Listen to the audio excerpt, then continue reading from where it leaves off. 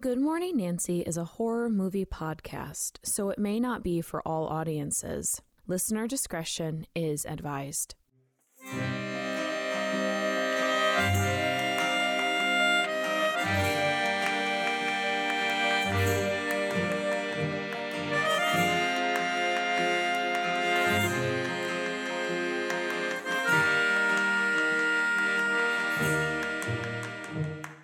Good Morning Nancy, my name is Gracie. And I'm Abby. And if you're new to the show, welcome. This is season 10, episode 4, and we are so excited for you to join us. Gracie and I have been friends since forever, and we love talking about our favorite horror movies together and with you. All while drinking a nice cup of coffee. Today, we'll be discussing the teen slasher film Cherry Falls. It was written by Ken Selden and directed by Jeffrey Wright. It stars the late, great Brittany Murphy, Jay Moore, Michael Biehn, and Gabriel Mann. We are not shy about spoilers, so if you haven't seen this film, we highly suggest that you pause this episode and watch it. Now, at the time of this recording, the film is not yet available to stream anywhere. It is currently only available on Blu-ray, so a link to purchase the film through Shout Factory is in the show notes. Also, specific trigger warnings for this episode can be found in the show notes. All right, are you still here? Great, then let's get this morning started. Abby, would you be so kind as to read the plot summary? Absolutely. Teenagers are being murdered in the town of Cherry Falls by a mysterious figure who prowls the night looking for virgins. Dun, dun, dun! Plot twist. Jody Markin does her best to figure out what this murderer wants while uncovering clues of the town's past along with her father, who also happens to be the town's sheriff. She discovers that secrets from her parents' past have come back to haunt her and her friends. Will she be the next victim, or will she discover the killer's identity and motive before it's too late? Ooh, thank you, Abby, for that lovely plot summary.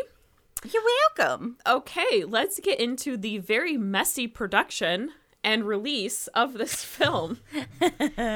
Okay, so according to Eric Walkuski, quote, in 1998, Australian director Jeffrey Wright was hired by October Films to helm Ken Selden's satirical horror script Cherry Falls. While the script remained mostly unchanged during the course of filming, Wright lent the film an intenser edge than the screenplay had, ditching a comedic vibe in favor of a more serious tone. While intended to be a theatrical release, the film found itself under intense scrutiny from the MPAA, which deemed it too violent and sexually suggestive. Oh dear. Yeah. At the same time, violence in movies was a major focus at the U.S. Senate. This was a year after Columbine. More on this later. This made Cherry Falls a likely target as it was just about to be released by its new distributor, USA Films. Rather than invite negative press, the distributor decided to release the film in the States as a TV movie on the USA Network, although it was released theatrically overseas, unquote. Okay, and as far as I could tell, it actually did really well in Europe. Well, imagine that. They're so open about... I mean, like, at the time, I think they were. I mean, they have a history of censoring, like, video nasties and stuff. Like we talked about in our Peeping Tom episode. But I think at this time, they were okay with it. But it still had been censored. Because there is the uncut version, as I'll talk about in a minute, it cannot be found. So anyway. So that's basically in a nutshell how freaking sad that release was. According to the DVD extra, Lose It or Die, The Untold Story of Cherry Falls, and the Wikipedia page dedicated to the film, quote, the film's set was described as quote-unquote tense. by writer Ken Selden due to the 30-day production schedule falling behind, which led to budget issues for October Films, the original distributors. Director Jeffrey Wright kept Selden's original script relatively unchanged, but then he rewrote the film's final orgy scene, which had originally been conceived by Selden as featuring the teenagers having a massive sex party under a giant white sheet. Ew. Wright opted to shoot the scene with the cast nude, which resulted in much of the scene being cut in order to avoid an X rating. So there is an orgy scene in the film, but everyone's wearing bras and panties and stuff, and there's no nudity in that orgy scene that I remember. But so the orgy scene that was cut did have all the nudity and stuff, and yeah. So I gotta add that the whole reason Ken Selden even wrote the script was for that scene. He wanted to write a movie that had a teen orgy scene, and I think we need to keep our eye on this guy, because what the actual fuck? hashtag eyes on Ken. What a very troubling ambition. And he hasn't written anything really since this film. Okay, well, now we know where some of the problematic themes in this film come from. Yeah. I wish everyone could see me rolling my eyes right now. So, according to friend of the show, Trace Thurman, for Bloody Disgusting, quote, with a budget of $14 million, Cherry Falls has the distinction of being the most expensive TV movie ever made, unquote. And, quote, in a post-Columbine world, the media eye was on violence in cinema. The late 90s and early 2000s saw many horror films trimmed of much of their violence. This holds true for Cherry Falls as well, with nearly all of the death scenes lacking in the gore department, unquote. And if you'd like to listen to Trace and his co-host Joel talk about the film, you can listen to their episode on it for Horror Queers. I'll put a link to it in the show notes. Okay, so according to the Wikipedia page dedicated to the film was released on VHS by USA Home Entertainment, as well as on DVD in a double feature disc paired with the movie Terror Tract from 2000. However, this disc has remained out of print since the early 2000s. So, yeah, for 16 years, if you didn't have it on VHS when it came out, or that rare double feature DVD, or if you never caught it on cable, then you probably have never seen or even heard of Cherry Falls. My husband hadn't heard of it. And honestly, to be quite honest, I hadn't even heard of it until maybe about 2 years ago. I think I read a top 10 best horror movies you've never seen list, and I saw that it was on there. Okay. And you hadn't heard of it either, right, when I told you about it? No, but I was like, oh, Brittany Murphy? Hell yeah. No, I know. That's what's so surprising. It's like, wow, Brittany Murphy, she's the best. Yes. R.I.P. for real. I know. But even so, on October 10th, 2015, Scream Factory, a part of Shout Factory, announced that they would be releasing the film on Blu-ray in the spring of 2016, which they did, and in their statement, it was revealed that they had attempted to license the uncut version of the film, but they were unable to procure it through USA Films. And film director Jeffrey Wright has stated that he also does not possess an original cut of the film, and he was also unable to provide it for this DVD release. So Shout Factory, aka Scream Factory, they had to release the original cut that was seen on television. So I think Jeffrey Wright said that he's pretty sure USA Network still has the uncut film, but that it's probably buried somewhere, probably in a vault or someone's grandma's storage unit or whatever. Okay, so according to morbidmuch.com, quote, Brittany Murphy is fantastic in this film, but that's no surprise. And honestly, I'd almost go as far to say that this may be her best role of her short career, unquote. And according to Trace Thurman from Horror Queers, quote, though marred by edits made to satisfy a post-Columbine world, Cherry Falls still manages to be one of the more effective and funny post-Scream slashers, unquote. Okay, so let's discuss this film. Yeah, let's. Wow, there's a lot to unpack here. And I'm going to be rambling a lot, so thank you for listening. No, it's going to be great. Okay, so let's talk about Columbine, unfortunately, and its effect on, like, horror films in this time period. I gotta say, one of the reasons why I wanted to talk about this movie was because the new Scream movie, the 2022 one, was just released in theaters here in the States. And everyone and their mother is talking about the Scream franchise on their YouTube channels or on their podcast. And that's fine. I am definitely going to mention Scream in this episode multiple times for various reasons. And it's personally my favorite franchise, so I have no complaints that everyone is talking about it. But when it came time for us to pick a film, I was like, you know, maybe I should pick one of the slasher films that kind of ended the Scream movie clone hype. Kind of like turn it on its head here. And although Cherry Falls didn't technically end the era itself, you know, like the film itself didn't just like make this happen, it came out at a time that was like the absolute worst time, like I mentioned in the production notes. So yeah, according to Adam White, quote, the slasher boom of the 90s, an era of cinema that began with Scream, birthed Halloween H2O, Urban Legend, and I Know What You Did Last Summer, and unlike much of its slasher lineage, largely foregrounded difficult and complex female characters above the men trying to kill them.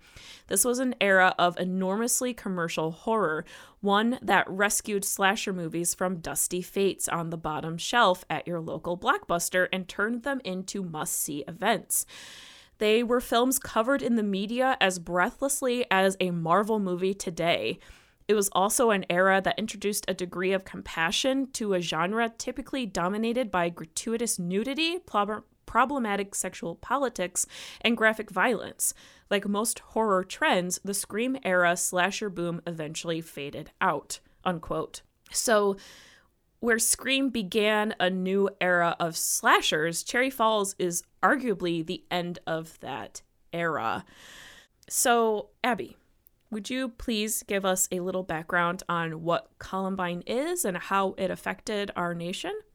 Sure thing. So, according to an article about this tragic occurrence from History.com, quote, the Columbine shooting on April 20th, 1999 at Columbine High School in Littleton, Colorado, occurred when two teens went on a shooting spree, killing 13 people and wounding more than 20 others before turning the guns on themselves and committing suicide.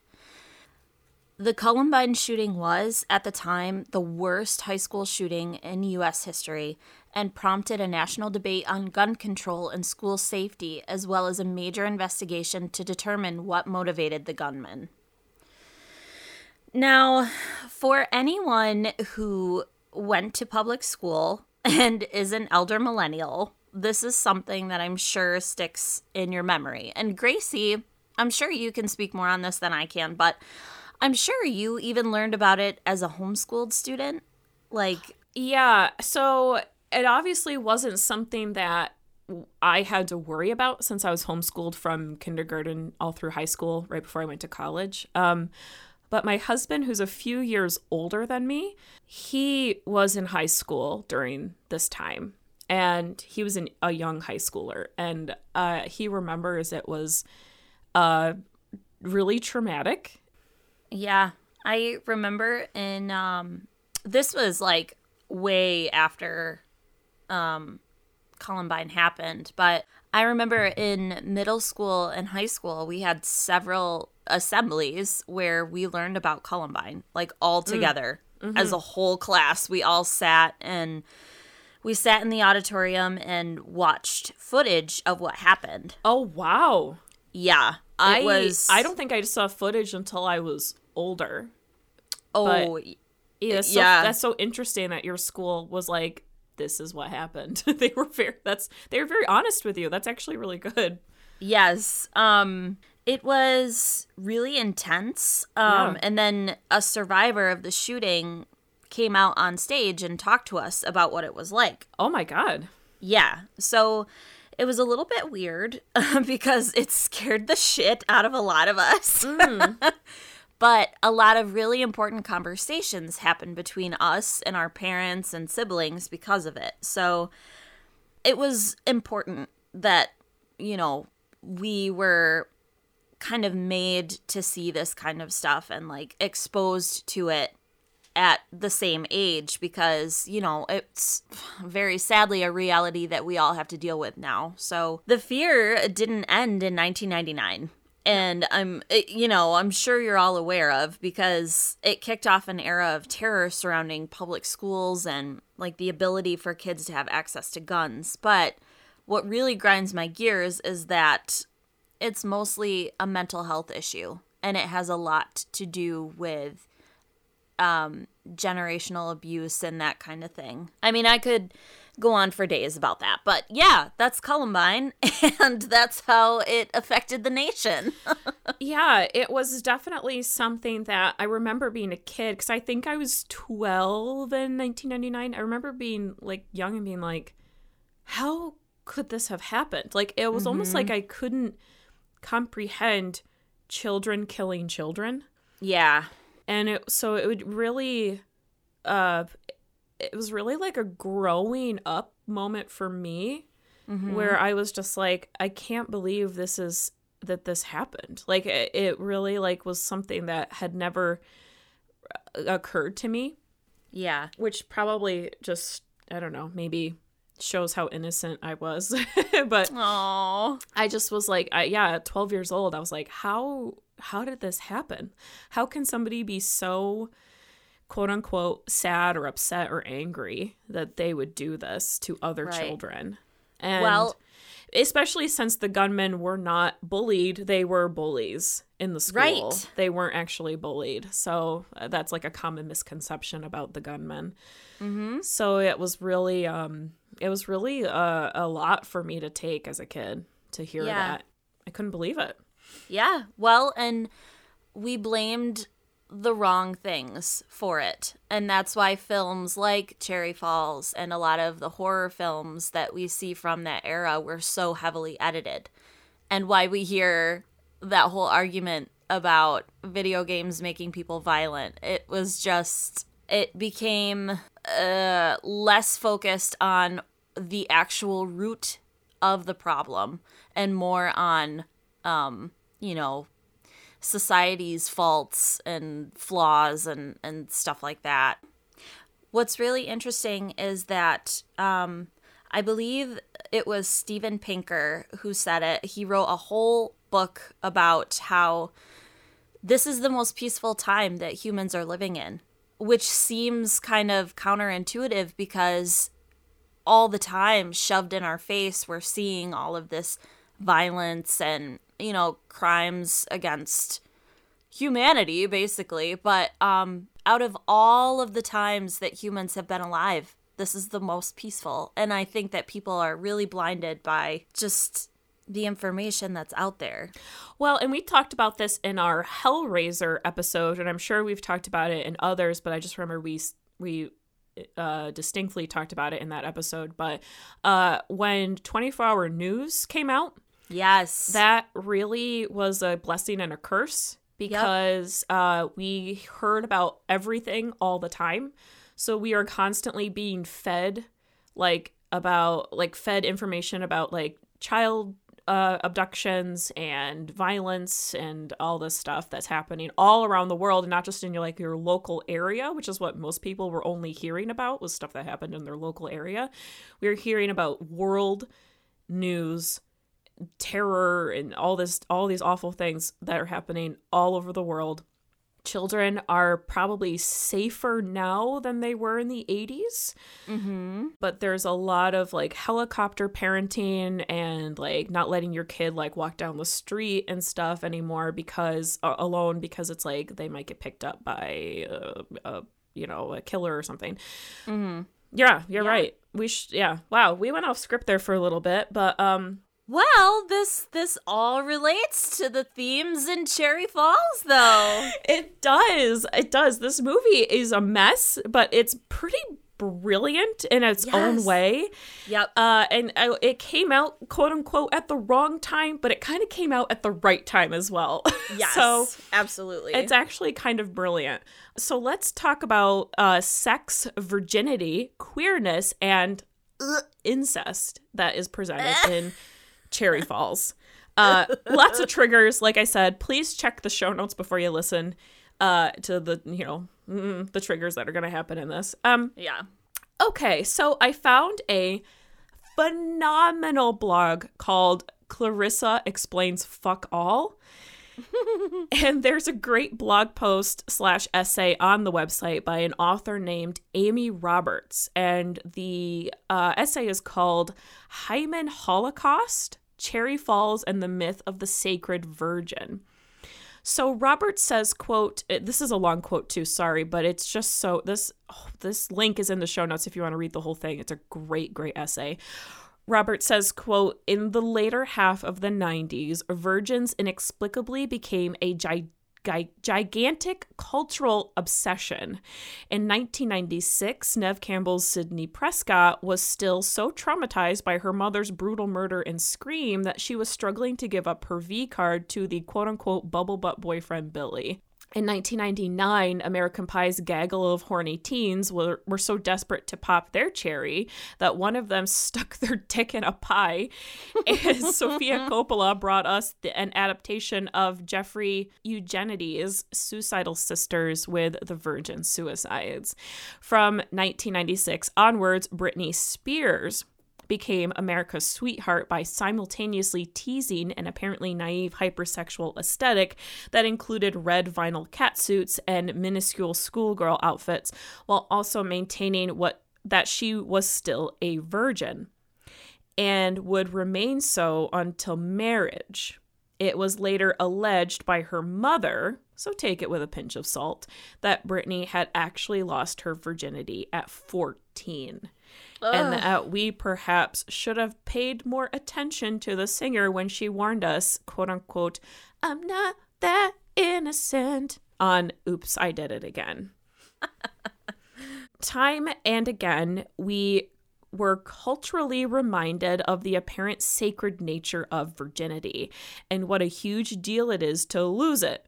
Spoiler alert, in most people's cases, it really isn't.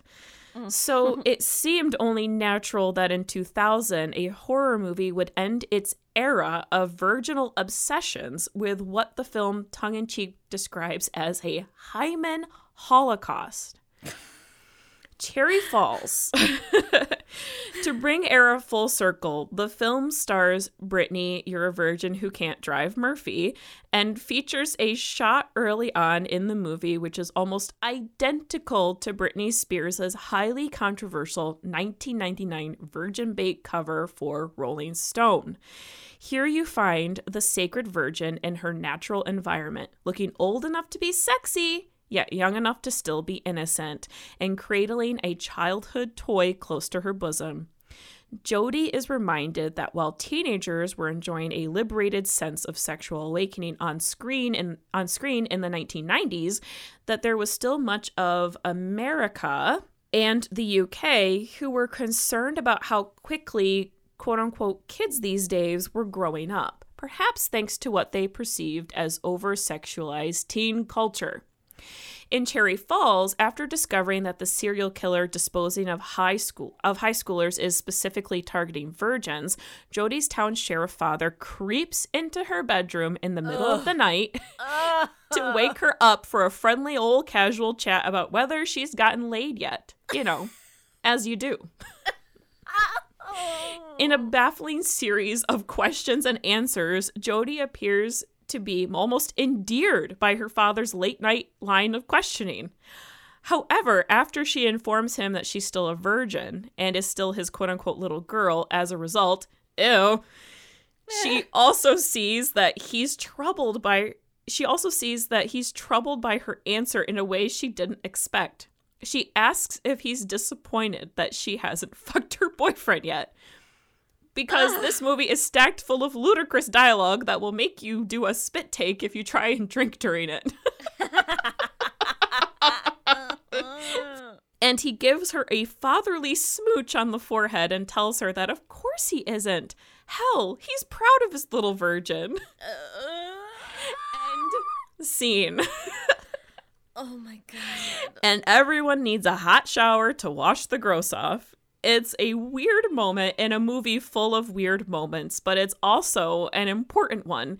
While we're led to believe for most of Cherry Falls that Jody is keeping her virginity intact for herself, her father's evident pride at her purity, not to mention the way he still kisses his teenage daughter on the goddamn lips, suggests that the character is also maintaining her purity so that she can remain quote-unquote daddy's little girl. Oh my God.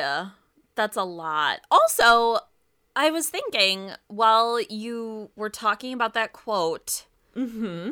So this is a tiny, tiny bit off topic, but also relevant because it was going on at the same time that this movie came out. Yes. I was watching a documentary on Netflix about Jeffrey Epstein. Oh, no. Yes. And during this time period, the man who, I couldn't tell you his name, but fuck that guy because he's gross anyway. He was the owner of like Victoria's Secret and there was another guy who was also the head of like the main modeling industry where all these supermodels in the 90s came from. And they all look like prepubescent girls. Oh, yeah. And that was like the thing in the 90s was like the younger you looked and like it was so popular to be like very gaunt and like look like you were undernourished, like you were a teeny tiny skinny little 12-year-old girl. Yeah. These men like hung out with Jeffrey Epstein. So all of these men who were basically like in charge of what a woman's body image looked like in the 90s, they were all involved in the same thing, and they were pedophiles, basically. Mm-hmm. We have to call it like we see it. And I just think that it is so interesting that this is reflected in Jody's character. Like she, like the quote says, she is of age, but she's very girlish and innocent and like very unassuming and stuff like that. I love how she's sort of alternative as well. Yes. That's a really interesting depiction of a final girl. Mm-hmm. She is alternative. She has black hair. She has a cute little like hat that looks like it's from Hot Topic, like, Mm-hmm. you know? Yep. You know, she has those crazy black boots and she wears she wears black. And she has dark makeup and it's like she's very alternative. So it's an interesting like twist on like what a virgin would, I guess, quote unquote, like look like, I guess. Yes. So, but it's also like, I don't know. It's also kind of weird because there's almost like a fetishized version of like what you're into, I guess, of like all these adults that are like into her, you know? Yes. Yes. So, well, it shows how far-reaching and permeating that culture really was. mm-hmm. I feel gross even calling it, like, a culture, too, because that would mean that, like, I don't know. It's not good. It's not good. I guess it's, like, almost like a product of, like, you're not safe no matter how you dress or what you look like, you know? It's just, like... Yep. One of those things where it's like, you know, but she dressed this way or she dressed... No. It's like, it doesn't matter, you know? Yeah. Yep. So, wow. Yeah. Okay. So Amy Roberts goes on and says, quote, Jody realizes it's just as ludicrous to feel pressured to lose her virginity as it is to feel pressured to remain a virgin, especially to ensure her father still loves her just the same as he always has. unquote. So according to Nat Bremer, quote, on the surface, Jodi is characterized as a classical virgin. Most other slashers don't really explore that aspect of the protagonist, but her virginity is so tied to the overall narrative that it becomes a major defining point of her character. She wants to have sex because she wants to survive, but she's still a virgin at heart. The fact that her life is on the line doesn't make her automatically ready for sex, unquote. And we are going to talk in depth about this. You can absolutely read this as a young straight woman who is taking charge of her sexuality and deciding when to have sex with a guy. But you can absolutely read it as queer, too. Obviously, like, however you identify, you can probably code it to your identity. And I'm going to talk about how asexuality is coded with Jodi and in this film. And honestly, with most horror films, especially with Final Girls, because it's my podcast and I can talk about whatever I want. So, fuck you. Okay, so, or not, because I won't. Okay, so I'm going to... It's a little asexual joke there. Oh my God. Okay, so I'm going to actually quote myself from a blog post that I uploaded to our Patreon. In this post, I mostly talked about my own experiences as an asexual person. And I also talked about Danny from Midsommar and Laurie from Halloween and Sydney from Scream. But as you'll soon hear, their situations, including mine, sound an awful lot like Jodi's from Cherry Falls. So... okay, so this is from my blog post called Asexuality in Horror. To quote myself, asexuality is a spectrum, and not all aces are alike, but what aces do have in common is that we just don't care about sex, like at all. There are other ways that we show love. When it comes to physical touch, many aces would much rather snuggle or hold hands or scratch each other's head. I have one ace friend who told me that having her hair brushed by someone was more intimate to her than having sex. Now, how does this relate to Final Girls being coded as ace? Let's use Laurie Strode from the Halloween franchise as an example. Laurie comes off as inexperienced in quote-unquote love. She is a virgin, and according to her friend, Annie, she scares the boys away. Laurie says it's because she's smart, and boys don't like that. Her other friends say it's because she works too much. Either way, Laurie doesn't have sex. Does that make her any less of a loving and caring person? No way. It could be rightly argued that out of all the babysitters in the film, she is the most maternal and caring. She reads to the kids, gets them involved in activities, makes them food, and in the end, she fights off the killer on her own and saves the kids' lives. Oh, and Laurie isn't disinterested in romantic love, by the way. She has a crush on one of the guys at school and dreamily sings a song about love while walking down the street. I wish I had you all alone, just the two of us. Laurie might be coded as asexual, but she definitely isn't aromantic. And that's AROMANTIC. If Laurie was interested in having sex, you best believe that she would be having it. But she finds other activities in life far more rewarding. She loves books, she loves school, she loves making money, and taking care of kids. When I was in high school and then in college, I was made fun of a lot for being nerdy and for not being interested in sex. Many assumed it was because I was homeschooled. And I'm going to let you all know, on a little secret, homeschoolers are just as sexually active as other kids, maybe more so. Probably more. I was a lot like Laurie. I just wanted to read books. When I did enter my first few relationships in college, I felt like I had to hide my lack of desire for sex. I felt pressured into sexual situations by the people I was with, and it was because I didn't want to be known as the prude on campus, and also, I wanted these people to like me. I was already called the nun by some of the girls I lived with in college, and it was deeply upsetting. I know for a fact that 90% of my relationships in college ended because I, quote unquote, wouldn't go farther with them. Wild, right? Ugh. Looking back, I can see so much of myself in Laurie and in Danny from Midsommar.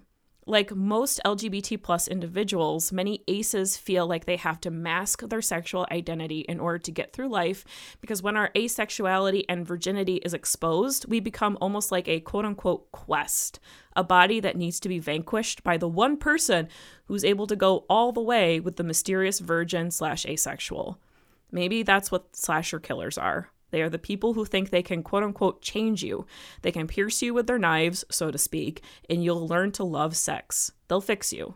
Sydney from the Scream franchise could also be coded as ace. Her boyfriend, Billy, says that they started their relationship off hot and heavy, but after Sid's mom died, she wasn't interested in sex anymore. The death of Sid's mom could have easily traumatized her into not wanting sex, as it's casually mentioned in the film.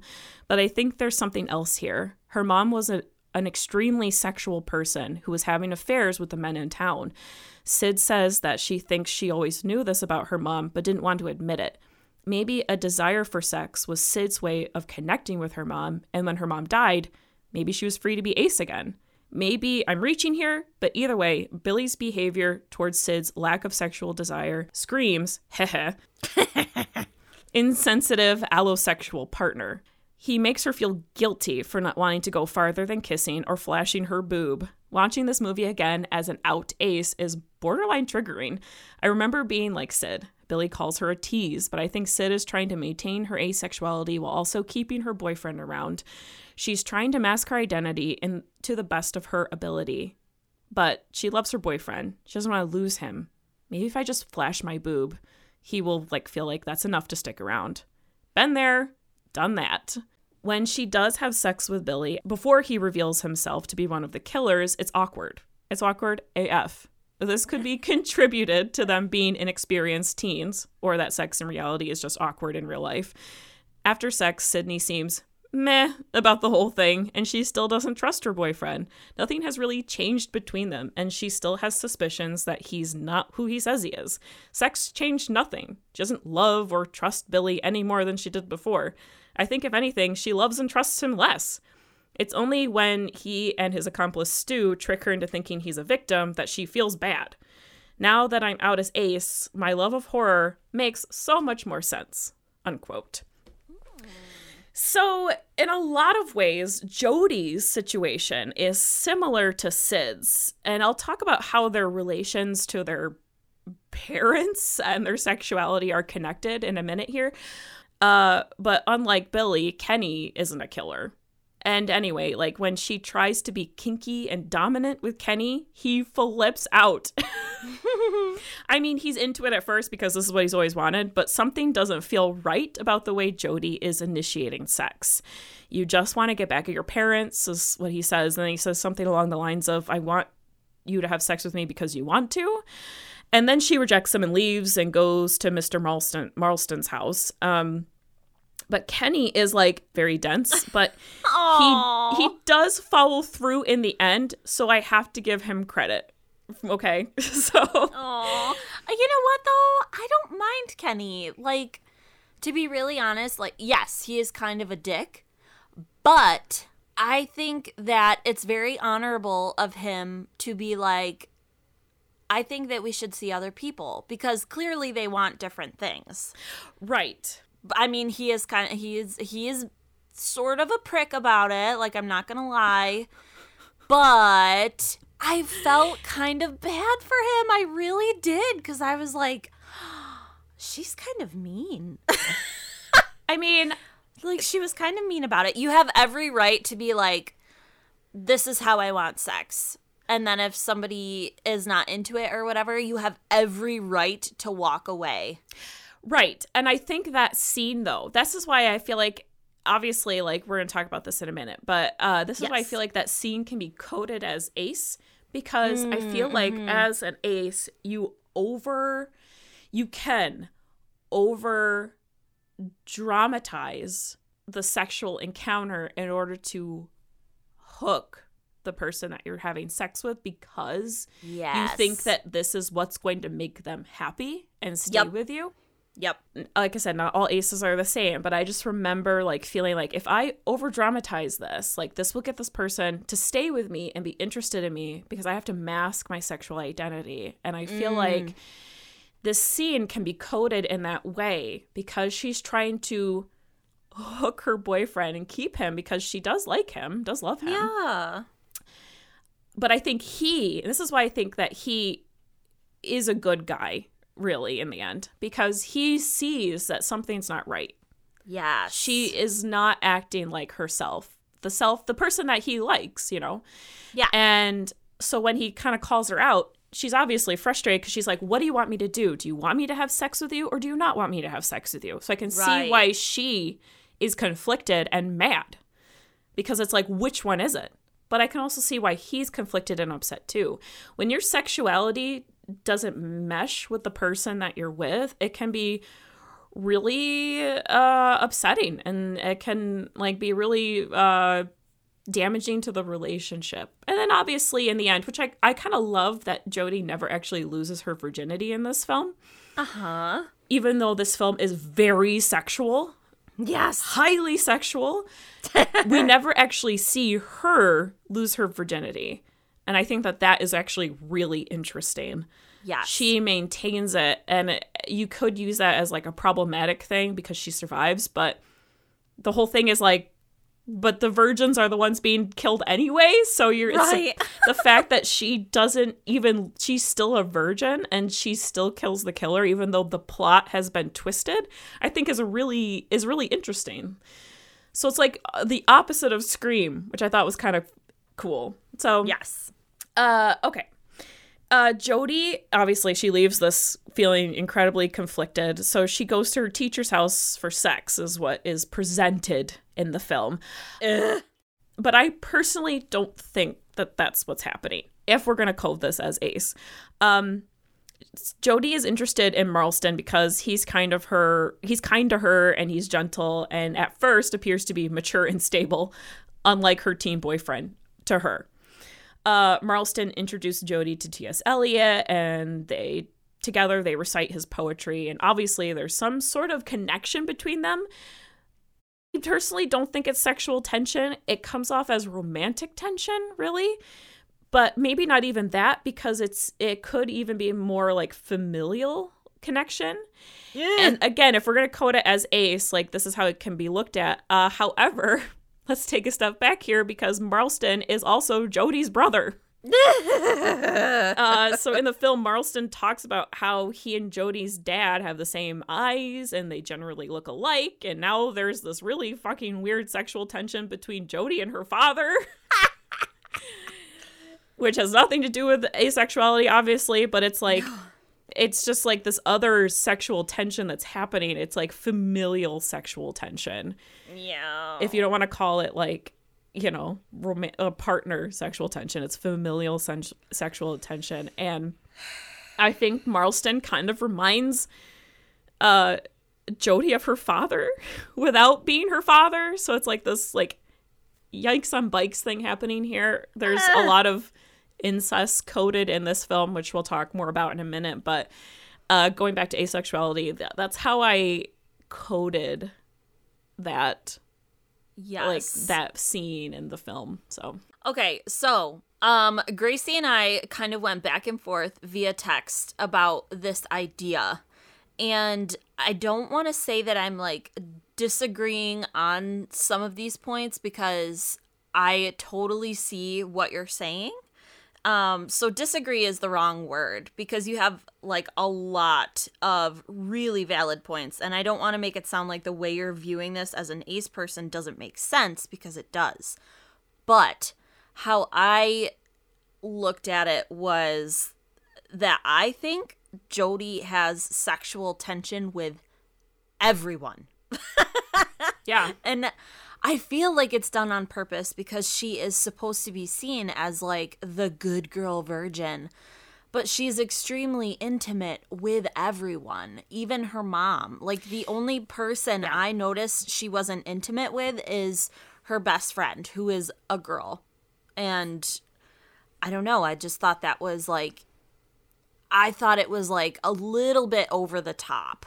'Cause like she's so touchy-feely. Well, I mean, is she touchy-feely or are people touchy-feely with her? Because that's true. Because I think everybody sort of initiates that with her and she just goes along with it. Because even her mom is the one that leans in for the kiss. Yep. That is a really good point. I mean, her friend Timmy also kisses her on the cheek. Like, she never ever, I don't feel like she ever really initiates anything until she has her boyfriend try to suck her toes. Oh my God, yes. That's a really good point. And I don't feel like she's very intimate with the other straight-coated boys. Like, she kind of keeps her distance from them, and she only really interacts with them when her friend wants to get to know them. And Timmy is also very much coded as queer, and he's one of her best friends, so like when he kisses her on the cheek, it's very platonic. And then she has like her friend who you mentioned, the girl, like you said, like she doesn't have sexual tension with her, but I do think, and I think you are right about this, she has sexual tension with both her parents. And what's really bizarre about that is that they are really in control of her body and her mind.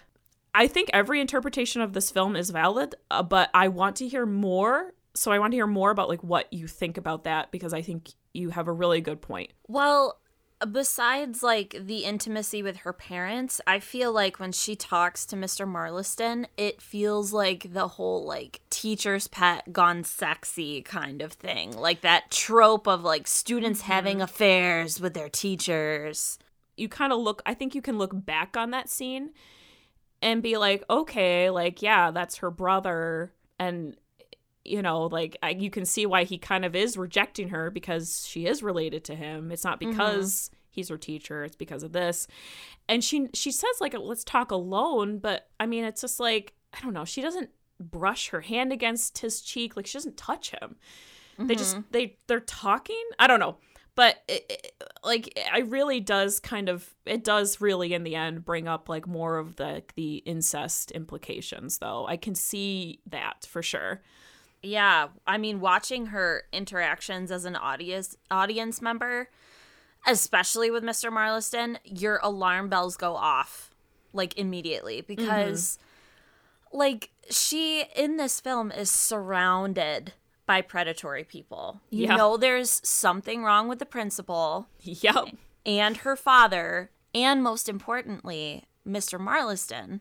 I mean, aside from the age gap, but like that's the first red flag that you're presented with is when they are talking alone and he seems to really be like, oh, you want to talk alone some more? Like, it's just very uncomfortable. I don't know. He seems like he's like, oh, yeah, okay. Like, he's really awkward about it. Like, he doesn't really want it to happen. I don't know. That's how I interpret it. I'm not saying that it's not problematic. It's super problematic. I recognize this. Yes. But yeah, everyone in this film is very weirdly sexually charged, and it is so uncomfortable. Yes. And I think, too, part of that whole thing is like, for me, since the beginning of the film, I knew that Mr. Marliston was extremely suspect because of the way that sus. He was very sus. The way that he talks to the kids in the classroom and how he like is so pushy and he wants to hear how they're feeling. And then like when the sheriff comes in and he's like, oh, can you give us more details about the case? You're like, nobody asks that. Like, only people who are murderers want to know if you know more about the case. You freaking so I was like, there's something wrong with that guy. But yeah, I mean, Jodie, she's able to kind of float between everyone, and she's very likable as well. And she seems like a bit of a Lolita character because of this. She is a people pleaser. She does things that cause her discomfort because she knows it will make people proud. For example, the whole discussion with her dad about her sex life and the way that she eats her mom's cookies even though they're burnt to shit. And like, so funny. the way that she wants to please her boyfriend and she goes over the top, like we were talking about. Like, I feel like there were a lot of female characters like this in 90s horror, and it was a direct reflection of the times. Like, if we look at what was going on in modeling, like I mentioned earlier, in entertainment, we see that rise of this culture where these famous female figures are considered sexy for looking like a very young girl, like jailbait, if you will. I hate that word. I hate that word, but that's like what pops into my brain when I think about this kind of stuff. But meanwhile, in the 90s, like, homes are being broken down, and the idea of nuclear families, that's starting to kind of wane as divorce is on the incline. And this is reflected in characters like Jodie's mom, who is way too comfortable being sultry with Jodie's boyfriend when she asks for a cigarette and she's like, "Oh, what are you guys doing?" Like, no, get out of here. It's weird. It's so weird. So weird. It's so weird. The mom is a really strange character. Like, I could go on for days about her, but so the kids are paying directly for what their parents are doing. And we have this like overlap of generations where in the town elders, sex was extremely taboo, but awful things were happening behind closed doors. And now with the younger generation, they're reaping the consequences of those actions. But like on the other side of the coin, sex is talked about freely and everyone is on a mission to lose their V card. And they're so like open about it. And it's a really fucked up idea because I don't know, I feel like the whole ideas surrounding virginity and sex and stuff at this time are so like beyond what is acceptable. But from a sociological perspective, like this is what was happening, and it makes a lot of sense, especially for the time of the film's release. It's a very sex positive film. Yes. Because the trope has been turned on its head. These kids are at risk of dying if they don't have sex. Yes. So everyone, including their parents, is like, yeah, go ahead, bang, like just do it. You know, we're told, right, if we're gonna quote Mean Girls, like if you have sex, you'll get pregnant and die. You know, and please just don't do it. You know. Yes. And this is sort of turned on its head, right? Where it's like the opposite is kind of put into this film. It's like, if you don't have sex, you'll die. So it's interesting how once the narrative changes, what parents think is acceptable for their children, when it comes to the possibility of losing them, what they're willing to let their morals change. And it's really kind of interesting. I don't know. It's actually genius. I don't know. I feel like this film, the concept is genius, and it's amazing. And I think this is one of those films that is relevant even today, and this really should get rebooted in all honesty. For sure. I agree. And that's interesting that you brought up Lolita, because this kind of goes back to what we were talking about earlier, when it was like Jodie is sexually charged and has tension with everybody, but is it really her or is it everyone else? Because Lolita, like the story of Lolita, the character who tells the story, Humbert, is a child molester. Yes. And an unreliable narrator who basically justifies to the reader why he is sexually attracted to a child. Yep. Because she's just so sexy and he can't help himself. It's her fault that I'm attracted to her. Yeah. Right? So it's like, as the audience watching Cherry Falls, is this really how Jodie is? Or is her sexual presence magnified by the people who want to fuck her? Wow. Good point. That is a really good point. Because even though we're seeing this kind of through Jodie's eyes, she's really just kind of going through the motions. Everyone else is like kissing her, touching her. She's not really initiating anything until that moment that she tries to have sex with Kenny. Yep. And then Kenny rejects her. And then everybody gets really uncomfortable because it's not right. And then we all just want to throw up. Yep. But I think there's also a common misconception. I'm so sorry. I'm just going to keep talking about Ace stuff because this is all I know. No, don't be sorry. But there's also a common misconception that aces are not sexually, quote unquote, attractive. Like Jessica Rabbit from Who Framed Roger Rabbit is very often coded as ace in the ace community and is used as like a fictional example of someone who is very, quote unquote, sexy looking and sexually desired by others, but she herself just loves her bunny husband who makes her laugh. Mm-hmm. Just because somebody seems like a sexual person doesn't actually mean that they are, and maybe their sexual nature is projected onto them by others. Yes. Yep. But yeah, well, I'm not trying to be defensive. I just have like a lot to say about asexuality. Obviously, I feel like I'm like that guy in Always Sunny in Philadelphia, the conspiracy meme. I was like pointing at all the connections. Yes. Anyway, continue, Abby. I love what you're saying.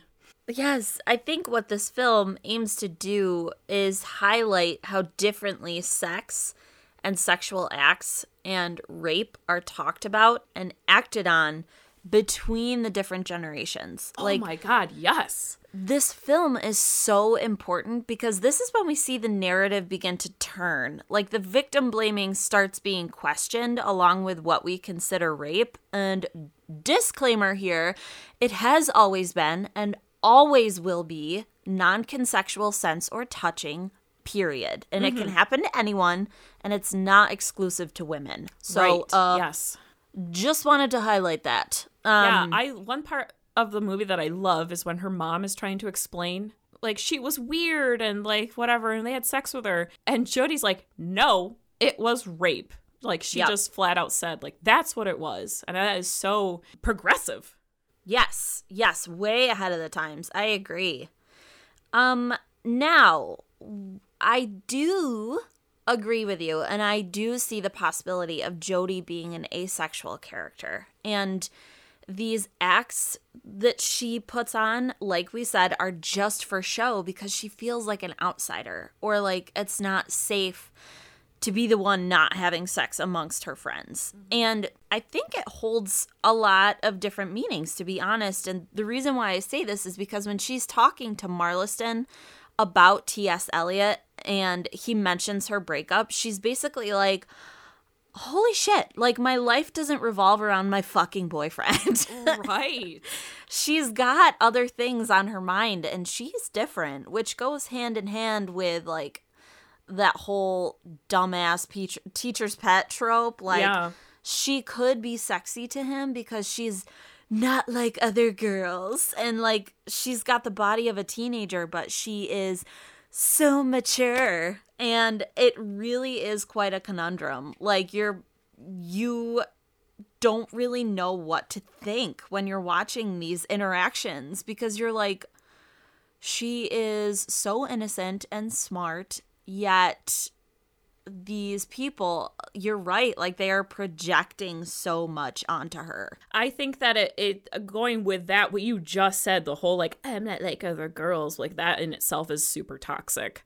Yes. The fact that she is very alternative compared to the other girls in the film is also interesting, that she is not like other girls to the other men in the movie, because she really isn't. Like she doesn't dress like they all dress kind of similar. She's the one that's very alternative compared to them. So that's an interesting observation. Yes, and listen, I love your interpretation, and if we're being realistic, I am 100% positive that's not what they were going for in this film. Like, they did not write Jody as an asexual character on purpose, nor did they write Sid, Laurie, or even Danny this way intentionally. It's all coded. And I mean, like, we're all different when it comes to sexuality, and sometimes you are a very sexual person, but you just don't want to have sex yet. And that is completely valid, and that is very, very likely Jody's dilemma in real life. I just can't help but see the queer coding, especially as a queer ace person. And I'm just sort of like exploring that. So it's sort of like a form of the Bader-Meinhof phenomenon. Yeah. Where it's like, I just see it everywhere now. But it definitely like made me look at Final Girls and even virginity differently. And listeners, listen, we want to hear your interpretations of this film and your interpretations of Jody. I know Alison Pierce, who we love, is doing something for like a UK like film festival talking about Jody and talking about Cherry Falls. Like, it was like a Great Minds Think Alike thing where she was doing this also this week. Nice. So I'll try to find that and link that in the show notes as well. But yeah, like I feel like it's good that people are talking about this film and talking about Jody, because it is so, like, it's wild. It's so different than what we're used to in horror, which is kind of neat. Okay. I hate to go back to incest. Jesus fuck. But I need to mention Alexandra West's great book, The 1990s Teen Horror Cycle. And West talks extensively about Cherry Falls and its place in the slasher genre. I have my book here. West says, Cherry Falls takes pains to show that the horror and monstrosity visited upon this town is the product of a secret the community upheld. When the town of Cherry Falls thought that they were protecting their best and brightest, they set in motion a series of events that would bring violence not necessarily upon themselves, but upon their children. Mr. Marlston's role in the film is thus doubly troubling to the town. Not only is he the byproduct of a horrific event, he is also a trusted person within the community. He is not an outsider everyone is suspicious of. He is a person they leave in charge of their children. Marlston's revenge in Cherry Falls comes from within the system. Though the film never explicitly states it, it is probable that Marlston was able to target certain students as virgins because of his proximity to them. He exudes the confidence of a teacher that students want to be liked by, and throughout the film, Jody finds ways to gain his affection, relating to him that his lessons are making an impact on her. But this, of course, is not an innocent student-teacher relationship. Clover comments on the incest that makes this relationship different from other such tropes. The patently erotic threat is easily seen as the materialized projection of the viewer's own incestuous fears and desires. It is disabling cathexis of one's parents and must be killed and re-killed in the service of sexual autonomy. When the final girl stands in the light of the day with the knife in her hand, she has delivered herself into the adult world.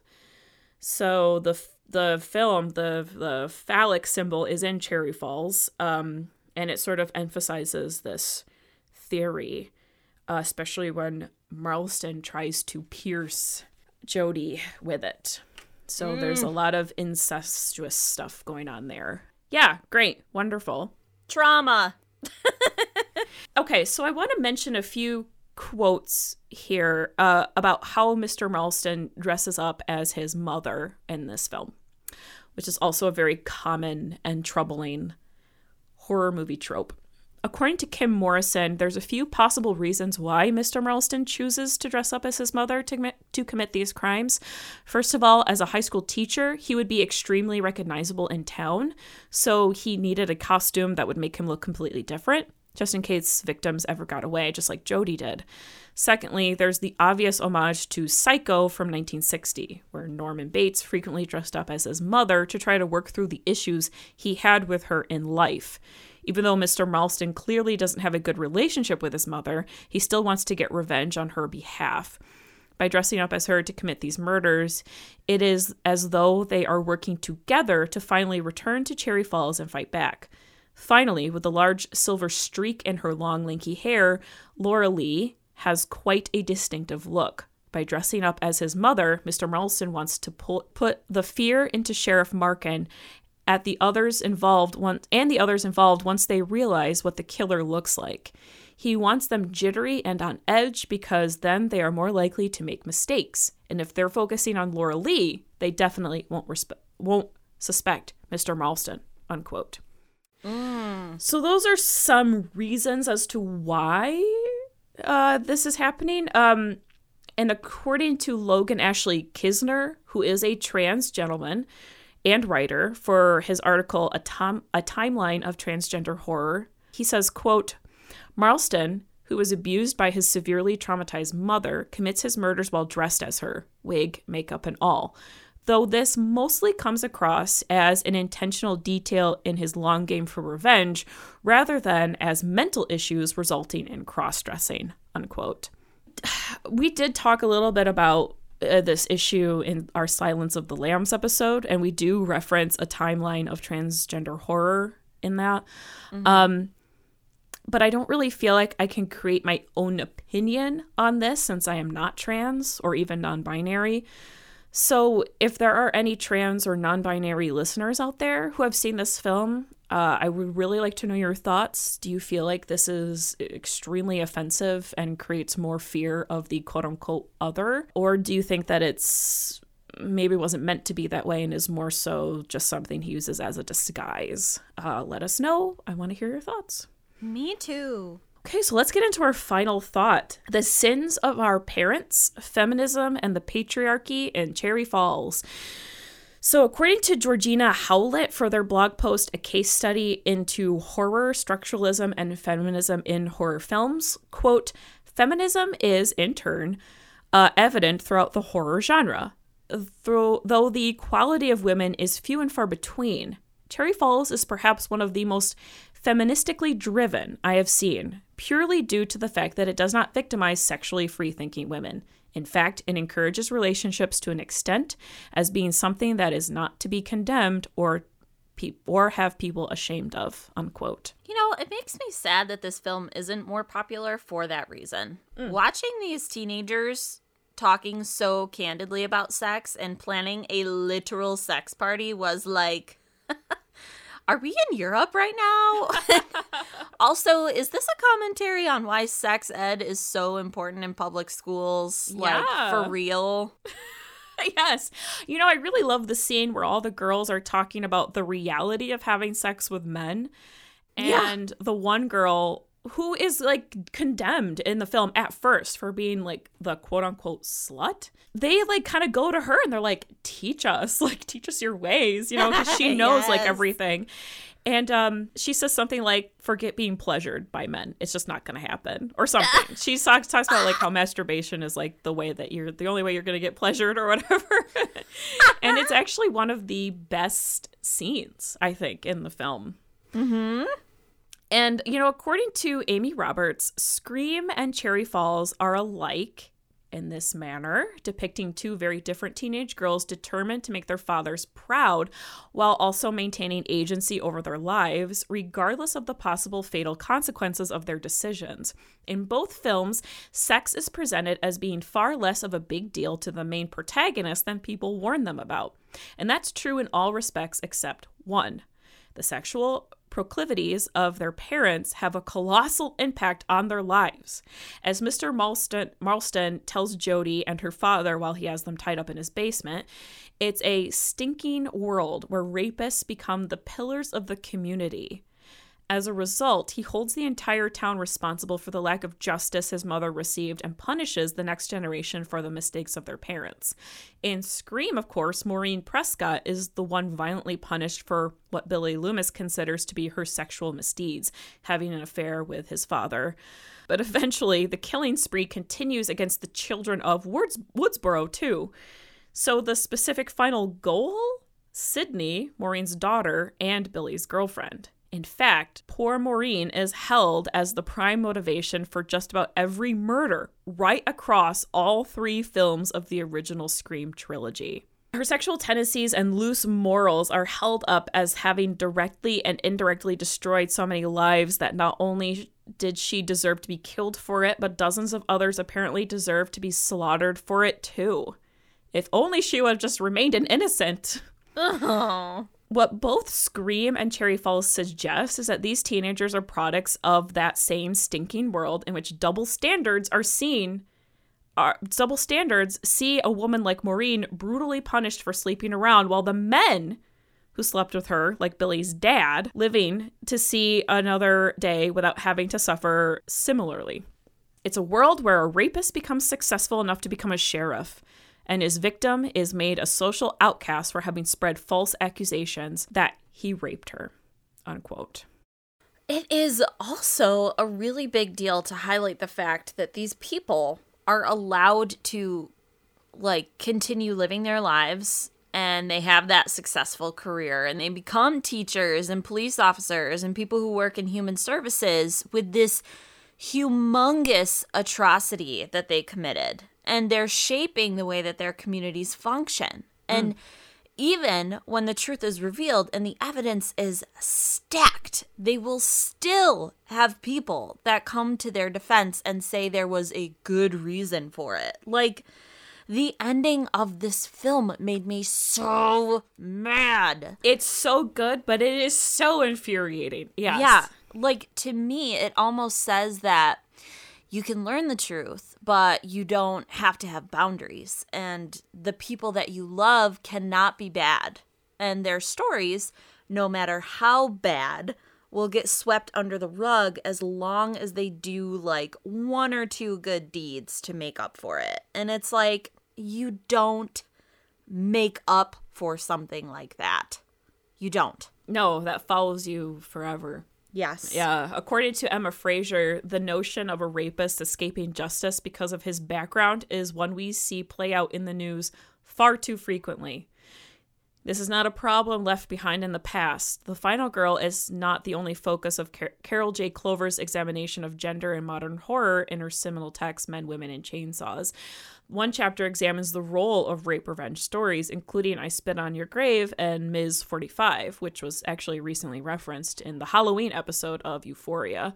Revisiting Cherry Falls now, it's easy to identify how the film is a convergence of Final Girl archetypes with rape revenge horror. One aspect Clover discusses in her book is how law enforcement often fails the victim of sexual assault. In I Spit on Your Grave, Jennifer doesn't report her gang rape. Instead, she takes it upon herself to get justice. In Cherry Falls, Laura Lee tries to go through the legal system, but it fails her because of how the community views these young men. That said, the original victim isn't the one getting her revenge in the end. Those who committed the original crime on Laura Lee are still not brought to justice, as Jody and her mom lie about the motive. This sexual assault stays buried, as does the biological link between her father and the killer. The town continues to protect its own. The final shot is of the falls turning blood red, the town forever stained by its lies it has kept, unquote. And I mean, yeah, it's actually kind of surprising that at the end of this film, the patriarchy wins, which really sucks, but it's still such a great ending because of that, because it makes you really think. She doesn't expose her father. He is still like a good guy, quote unquote, in the community. I mean, as shitty as it was, I really loved that ending and like that final shot because blood and like the color of red is so symbolic of a lot of different things like life, death, birth, cycles, sacrifices, revenge. And to go along with that, cherries are sweet, but they're also deadly. Like the pits contain cyanide. I mean, being the symbol of innocence at the center, they can kill you. No. But I mean, you can't have more cherries without the deadly pit because it's literally the seed. And the cycle goes on and on. Like, a woman's womb is a dangerous place, right? Like, we see that in many, many horror movies. And life comes from it. But in this instance, that life, Mr. Marliston, turned out to be a murderer. Yeah. Because she was sexually assaulted, and the cycle of abuse was carried on through her bloodline, which was ironically ended by the man who started it. Honestly, what a mess. You know, what I love is that Laura Lee is still alive, because we see her show up like the back of her head. Yeah. When Sheriff Markin goes to the house, she's there. It's not Marlston, it's her. Mm-hmm. And then at the end, Jody sees her across the street. Yes. That I thought was great, because so scary. It was very scary. And it was just like, you know, like, Jody, a woman, did not stand up for another woman. She protected her rapist father. Yep. And that will haunt her, I think. And that's like that. What that final image suggests is that Laura Lee, the victim, really, in all this. I mean, she's a terrible person. She abused her son. But she's sort of the catalyst for everything. Like, she's started this whole thing, really. Well, with what happened to her, basically. Oh, and my God. Here's Jody, who had a chance to kind of set her free. And she doesn't do it. You know what they say, Gracie? What do they say? Blood runs thicker than water. Yeah. They do say that. You know, like the end. Yes. Water, blood. Yep. Yeah. Yep. Oh my God. All right. Abby, I love you so much. Oh. Hey, listen, thanks for listening to this really long episode of Abby and I talking about sex and violence. We know you love it. If you haven't seen Cherry Falls, definitely check out the link in the show notes to buy on DVD from Shout Factory. It's very underrated still, surprisingly. Everyone should own it. Hopefully one day we'll get an uncut version with all the blood and gore. Until then, we just gotta watch the made-for-TV version of it, which is still super uncomfortable. I did kind of feel like I was watching a Lifetime movie. Yeah, it was sort of edited like it was supposed to be, like, for TV, for sure. Yes. It's still very weird, though. It's so weird. Someone I know that watched it said, I would have never greenlit this script. Ever. It's too much. There is a lot to unpack, but it is so great. It is. It's good. It's essential. It's essential horror. Check it out. And that's it for this month's episode of Good Morning Nancy. Thank you all for listening. If you love what we do, please consider becoming a patron. Abby and I work really hard on the show without any help from researchers or editors. So let us know how much you appreciate our work and head on over to patreon.com/goodmorningnancy. And if Patreon isn't your deal, you can also show us your support by checking out our merch shop. We've got coffee mugs, sweatshirts, t-shirts, and more. A link to our merch shop and our Patreon is in the show notes of this episode, so check it out. Yeah, and we know times are tough right now, so a free way to help the show is by following us on social media. Facebook at Good Morning Nancy, Twitter at Good Morning Nan, and Instagram at Good Morning Nancy Podcast. Don't forget to also tell a friend and spread the word about our show. Don't forget, Black lives still matter, and trans lives still matter. Check out this episode's show notes and see how you can help out. We love you all to death. Have a good morning. Bye.